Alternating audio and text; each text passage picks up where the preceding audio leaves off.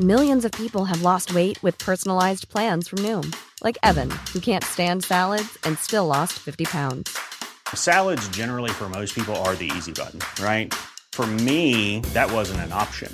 I never really was a salad guy. That's just not who I am. But Noom worked for me. Get your personalized plan today at Noom.com. Real Noom user compensated to provide their story. In 4 weeks, the typical Noom user can expect to lose 1 to 2 pounds per week. Individual results may vary.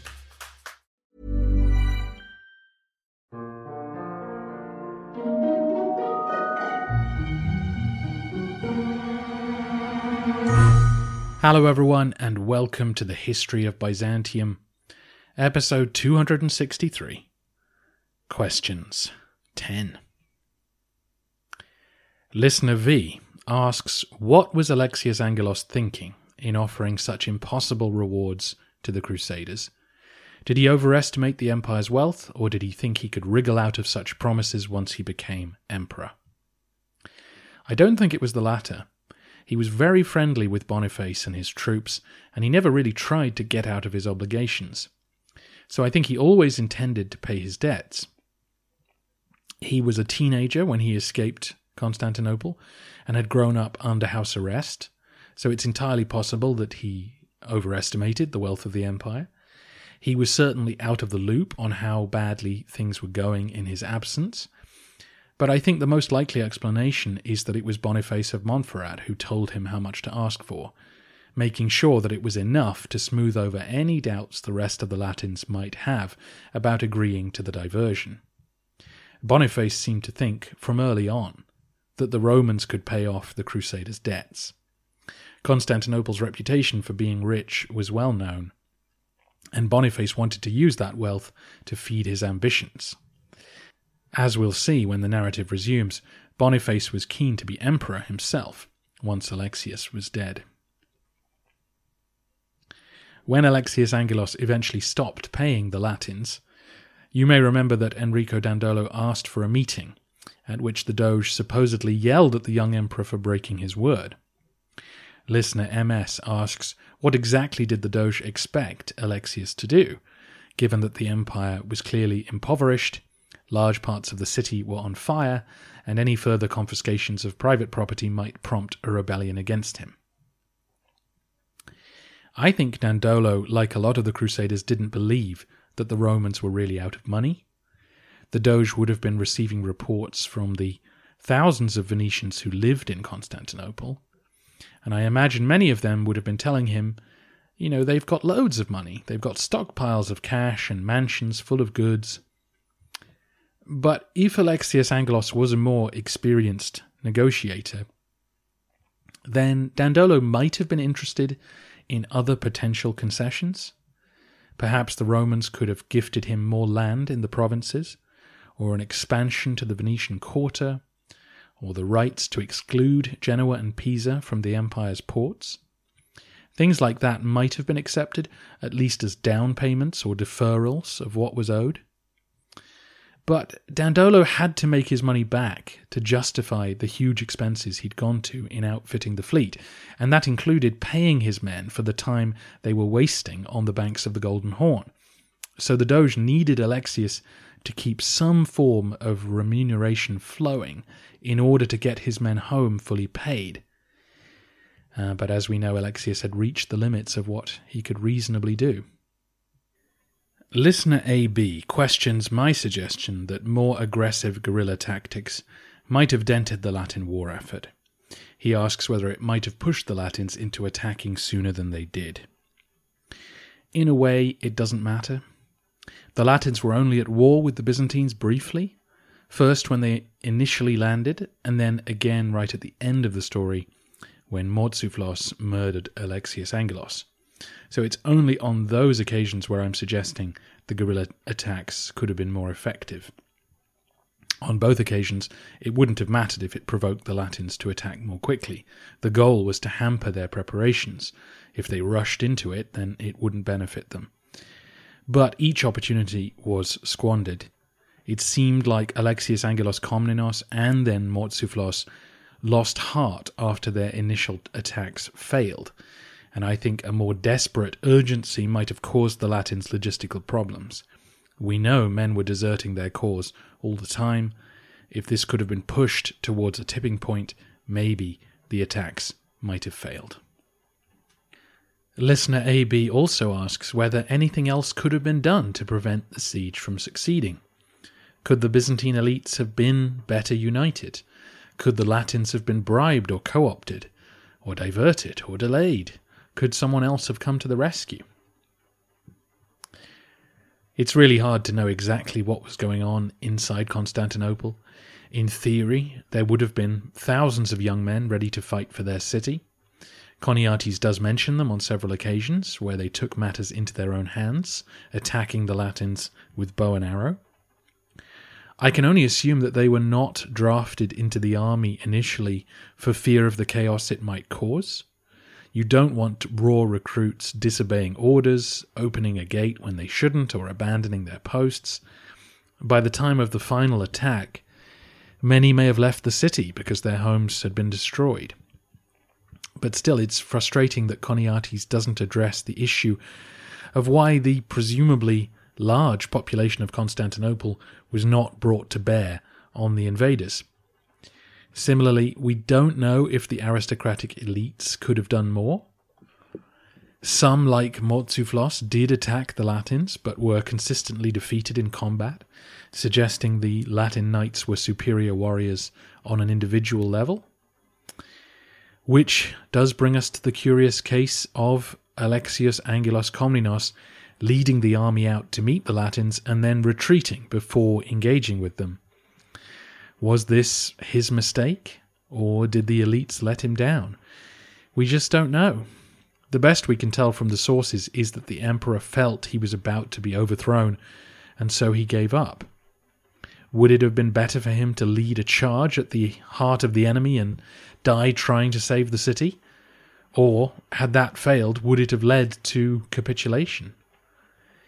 It's hard to say. Listener KP asks, why was this? Why wasn't there more support for Alexius Angelos Komnenos when the Latins turned up? And I think the answer to that again goes to the sense that this was a Byzantine civil war rather than an invasion. Many amongst the elite felt they had something to gain from AAK being overthrown, and it was so much easier to gouge his eyes out than it was to fight a massive Latin army. Angelos Komnenos sensed this and responded accordingly. Listener KP is confused, though, as to why the government wasn't full of loyalists to Angelos Komnenos after years in power. But that's the problem with the Komnenian kinship group. If high office goes sort of automatically to those with blood connections to the ruling family, then your court is full of potential usurpers, including those who were higher in the pecking order when Isaac Angelos was in charge. And oh look, here comes his son, promising to put you back on top. Could the Latins have been diverted, delayed, or co-opted? This is where crusading vows become so important. The Latins were serious Christians. Their oaths meant a great deal to them. So once they'd sworn to support Alexius Angelos, it was hard to back down from that. Would Boniface have called off the crusade if he'd been offered the chance to become emperor, as listener AB suggested? Maybe. But almost certainly he would have melted down statues and stripped churches anyway to pay his followers. So the city might have been sacked from within, even if the killing and enslaving had been avoided. I think if the Latins had run out of food, then they would have had to grudgingly accept some kind of deal, which is why I am keen on more guerrilla attacks. Could someone have come to the rescue? As we'll talk about in a future episode, there was no other Byzantine army to call on. The army was in Constantinople. The garrisons scattered around the provinces were not made up of high-quality troops. What about a foreign force? Could the Bulgarians have been persuaded to attack the Latins as they had the Arabs in 717? Unlikely. In fact, the Tsar had already offered to help Barbarossa take the city during the Third Crusade, and most likely would have done the same on this occasion. Obviously, the context is very different. In 717, The Bulgarians, the Bulgars as they were, had a sense that the Romans were more likely to be favourable to them than a new expanded Muslim caliphate, whereas here the Bulgarians had only just sort of reformed as a state, so helping the Romans was no good. A Latin occupation suited them very nicely. It's just possible that the Romans did ask the Sultan of Iconium to send help, which we'll talk about in a future episode, but I doubt it would have made a difference, as we'll discuss then. In general, do I think the course of events could have been changed once the Latins, had landed? I think only by committing more desperately to one bad choice or the other. Either you convince people to die for the cause and seriously attack the Latins, or you strip more churches and more homes of their wealth. I think if the Latins were not on crusade, if they were just a mercenary army, then all sorts of things you might have, you could have offered them would come into play. But I don't think they were going to stop until they got every penny they were owed, or they were too weak to carry on. So under those circumstances, I think you either pay them or you kill them. During the final attack, you may remember that the wind picked up, pushing the Venetian ships onto the seawalls, enabling them to lock onto a few towers and ultimately land troops on them. Listener MN queried this. I'm puzzled because sails in this period were used for long-range movement, whereas battle was an oar-rowing affair. Bringing the coupled pair of ships onto the two sides of a tower is something asking for the manoeuvring of oars rather than sails. The wind change described as a pivotal moment allowing the breakthrough seems rather like a narrative device, the narrator calling on divine intervention to justify their victory. Which I think is a great observation, and the traditional calmness of the Golden Horn would seem to support your argument. So I went through the 4 primary accounts of the breakthrough. Choniates doesn't mention wind or oars, but to your point, he does say the battle raged evenly until it was necessary for the Queen of Cities to put on the slave's yoke. God allowed our jaws to be constrained with bit and curb. So he's sort of buying into the Deus Ex Machina moment of the breakthrough. The other 3 accounts are all Latin. 2 mention the wind specifically. 1 is a description accompanying the transfer of relics back west, so might be expected to claim divine favour. The other is by Villehardouin, the Marshal of Champagne, one of the leaders of the crusade. He gives good details, but again to your point, specifically claims God produced the wind which drove them onto the towers. The account that I'm told is most trustworthy comes from Robert of Clary, a knight who wrote an account that's quite critical of the leaders of the crusade. He doesn't mention the wind, but he does describe in detail the swells of the sea making the crossing difficult, and the need to lash the ships to the towers once contact was made, or else the ships would be pushed away from the walls. So I think you're probably right that oars were involved as much as sails, but it doesn't sound like the Horn was calm that day, and that the wind which was blowing may have aided the momentum of the attack. Once the city had fallen, you may recall that the Latins ransacked the tombs of the emperors. Choniates reported that Justinian's body had not decayed much, despite the many centuries since his death. Thank you to several listeners who managed to cover for my ignorance of Orthodox tradition.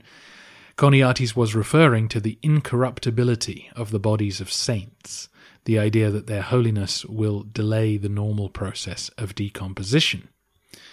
This was a poignant moment in his narrative, given that the Hagia Sophia, which Justinian built, was being ransacked at that moment. Justinian was no saint, though, as far as I'm concerned.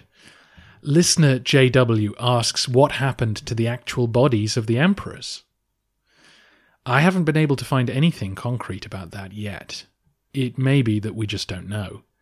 In theory, the Crusaders had no reason to touch the skeletons themselves.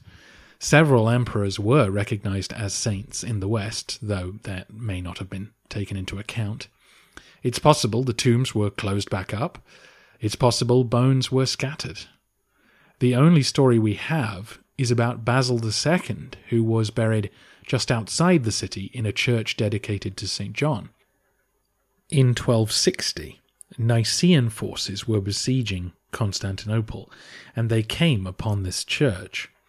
Inside, they found a corpse propped up in Basil's tomb with a shepherd's flute placed in its mouth in mocking fashion. We'll have to revisit this story when we get there, as it's not clear to me if that is evidence of Latin mistreatment of an emperor or if it's Byzantine propaganda. The imperial mausolea and the Church of the Holy Apostles, which they adjoined, were demolished shortly after the Ottoman conquest, though as far as I know there's no implication that this was done in a vindictive fashion. So it's possible that at some point the bones of the emperors were buried somewhere in Constantinople by the Byzantines, but that is pure speculation. Listener N asks, is there any historical or archaeological corroboration of Choniates' claims of the scale of the lost statues? Which could mean the number of lost statues or the size, the giant size of some of those statues. But the answer to both questions would be yes, there is. We have several texts dedicated just to describing statues in Constantinople. We have lots of references to them in the historical narratives as people pass by them or crowds knock them over. And we have lots of marble and masonry columns and obelisks which survived that confirm the monumental scale of public display in Constantinople. I also mentioned the Colossus of Barletta a couple of episodes ago, which shows you the size of a huge statue of an emperor. And I should mention that one emperor's statue did survive the sack. It was Justinian's, of course. It's always him hanging around to claim the credit. Justinian was the last emperor to erect a giant column with a statue of himself on top. For whatever reason, a column was chosen with no internal staircase, as most of the other columns had. This meant that the Crusaders couldn't easily reach the giant equestrian statue, which looked down on them from the Augusteon. So rather than erect a huge scaffold, they left him up there. The figure of Justinian therefore became even more important after 1204, as the last surviving monumental sculpture in the city. He was eventually brought down in the 16th century by the Ottomans. When they did, interested observers sketched it, and so we know quite a bit about it and its huge size. It wasn't actually a statue of Justinian, by the way. He repurposed a statue of Arcadius, the son of Theodosius I. The ability to create these giant likenesses of men and beasts had been lost by Justinian's day, which several listeners asked about. The answer to that will come when I finally get round to producing a long Byzantine story on Roman engineering and science, though we may have to wait quite a while for that one. Listener SW asks about statues as well, wanting to know about the myth that the statues in the Hippodrome were once alive and had been frozen by Byzantine magic. I can't tell you exactly where that idea originated, but I know it was being told to tourists in the 10th century, and maybe even earlier. There's a fascinating text from the 9th century that I have mentioned in passing before, where someone has written down a sort of guidebook to the statues of Constantinople, and they have absolutely no idea what any of the statues are. They misattribute almost all of them, and many have very elaborate superstitions attached to them. You know, one will blow up the skirt of impure women as they pass by, and another will fall on unsuspecting victims, and so on. These stories are really fascinating. I talked about many of them in episode 168 and episode 168A of the podcast. Byzantine tour guides would update these myths in real time. So the Latins now occupying the city would ask the locals about the figures who were carved onto the column of Theodosius. And he had a spiral relief column, like the ones that Trajan and Marcus Aurelius had built in Rome. And, of course, it showed Theodosius triumphing over the Goths back in the 4th century. But that context was long lost to those who lived nearby, and so they told the Latins that the column predicted the future, and that people had been looking at it for a long time, trying to work out what it portended. And, of course, now it seemed clear that the men fighting on the column were the Romans and the Latins, and that it was the Latins' victory being portrayed long, centuries before on this giant column. And, of course, the Latins liked the sound of that, and that is how you earn a tip if you are giving people a guided tour. Listener N asked whether there was a sudden influx of precious metal from the capture of all the loot in Constantinople. No, I don't think so. There weren't that many giant statues to melt down. All that cash went straight to the soldiers. It went to paying the expenses of the crusade and of the salaries of those who had to stay behind and work for the new Latin Empire. In fact, the capture of Constantinople depressed the gold supply for some time, since the Romans were no longer minting gold coins. Sadly, this is the end of Byzantine coinage acting as a major instrument of exchange in the Mediterranean world.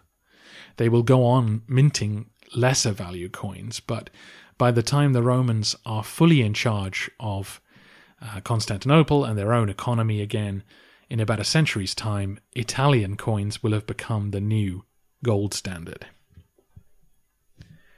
Listener LW asks what happens to the foreign wives of the emperors when the Vasilevs dies.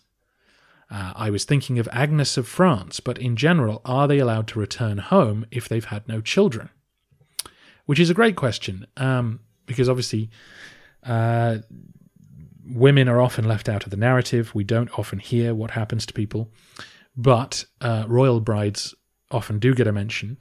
Occasionally we hear of people who returned home. We'll come across Byzantine brides who returned home eventually in our narrative, but it's rare, and in general, as you suggested, they stay around to support their children. If they were deemed politically inconvenient, then they would be encouraged into a convent. If they were politically useful, then they would be married off to someone else, as will be the case with Margaret of Hungary when our story resumes. That is Isaac Angelos' wife. Thankfully, I can actually tell you about Agnes. Agnes was the daughter of Louis VII, the French king who bravely fought his way across Anatolia during the Second Crusade. She was sent to marry Manuel's son, but was then betrothed to Andronicus in a hideous age gap marriage. She was only 12 at the time, and he was dead 3 years later, which must have been a relief. She then remained in Constantinople and became a lady of the court. She ended up in a relationship and eventually married Theodore Vranas, the son of Alexius Vranas, the rebel who Isaac Angelos had to twice put down. When the Latins were camped outside Constantinople as allies of Alexius Angelos, they arranged a meeting with Agnes. They were surprised to find that she no longer understood French and was unfriendly to them. She told them she had no interest in returning to France and did not approve of them interfering in Byzantine politics. It was quite an interesting rebuke to Latin assumptions. Speaking of which, one of the most fascinating moments in the Fourth Crusade story comes when a group of Latins are introduced to the King of Nubia. Alexius Angelos makes introductions, and through an interpreter, they hear a story that astonishes them. This man came from somewhere in southern Egypt or modern Sudan, and his black skin was obviously novel and interesting enough to the Latins on its own, but he had a cross imprinted on his forehead. He claimed that children in his kingdom had the symbol burnt into their heads when they were young. And he had travelled hundreds of miles to visit Jerusalem and then come on to Constantinople. And he planned to go on to Rome and then to St. James of Compostela in Spain and then to return to Jerusalem, where he planned to end his days. He had suffered great hardships along the way and was grateful to the emperor for giving him fine lodgings. This left the Latins speechless. Their own crusade was currently stalled while they were waiting to be paid, whereas this man had lost many travelling companions along his journey, but continued undaunted. And now he enjoyed hospitality from the Byzantines that had been given freely. The knights were also put in the shade when they looked at the cross burnt into this man's head. Their crosses were only temporarily sewn onto their clothing. And finally, this man was attempting a far greater and more arduous journey, aiming to end his days in the homeland of Christ, whereas some of these Latin barons were eager to fulfill their obligations and get back home. If the story was told by Choniates, you might suspect it was made up to embarrass the Latins, but it comes from Robert of Clary. Listener CF asks if any of the religious artifacts that the Crusaders looted were considered illegitimate because they were made by the Orthodox. That didn't come up in my reading, and I don't think that would be the case. The items they prioritized usually predated the conflicts between the two churches, biblical figures or early saints, and there were many saints who were venerated in Byzantium who the Westerners hadn't heard of or didn't know very well.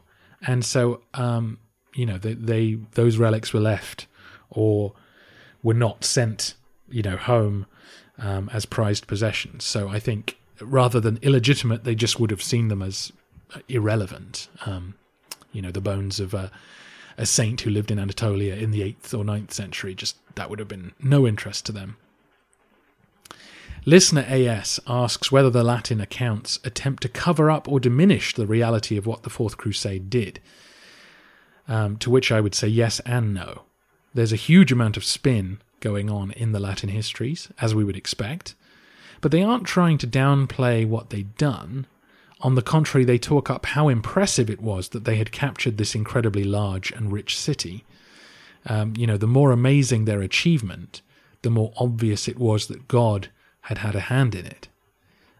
But each of these accounts, really falls over itself, trying to justify what they'd done, and very few of them dwell on the killing and enslavement.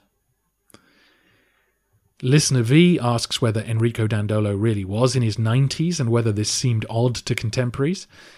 Dandolo is well attested in the Venetian sources. I can't guarantee he was exactly how old he said he was, but he'd been around a long time, and his age is noted, by other people writing about him, but he's treated with great respect by the other Latins. So it was certainly unusual for someone of that age to be so sharp and willing to join a military campaign. Finally, Listener SK asks whether the flying bridges used by the Venetians were designed specifically for the attack on Constantinople, or whether they'd been used before. I'm afraid I don't know Venetian history well enough to be sure, but the idea that ships could be used to attack city walls was definitely not new. Belisarius shot down on the defenders of Palermo from his ships and then sent men to capture the walls.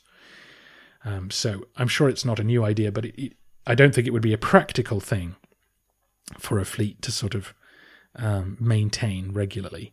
And that's usually what happens with siege equipment, that it's all built on the spot. So I imagine the idea was drawn up and executed at the time. It wasn't something that the Venetians regularly used because they weren't regularly besieging sea walls. But anyway, that's it for today. Next time, more questions. The Fourth Crusade and the sort of surrounding era have generated a lot of questions.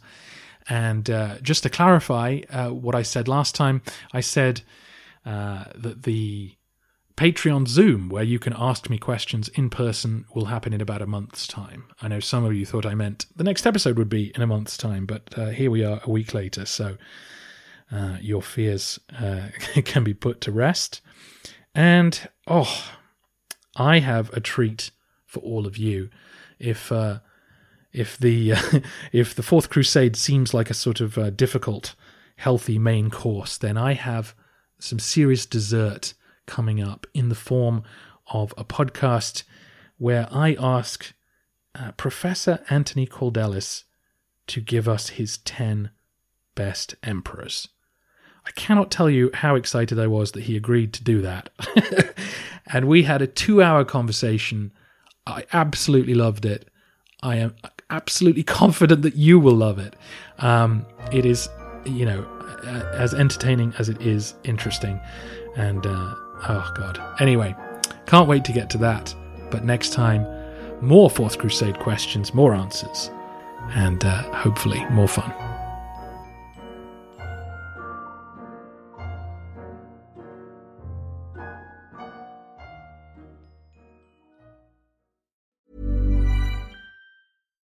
Botox Cosmetic, out of botulinum toxin A, FDA approved for over 20 years. So, talk to your specialist to see if Botox Cosmetic is right for you.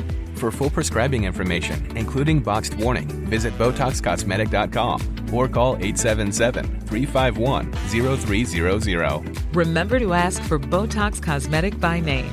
To see for yourself and learn more, visit BotoxCosmetic.com. That's BotoxCosmetic.com.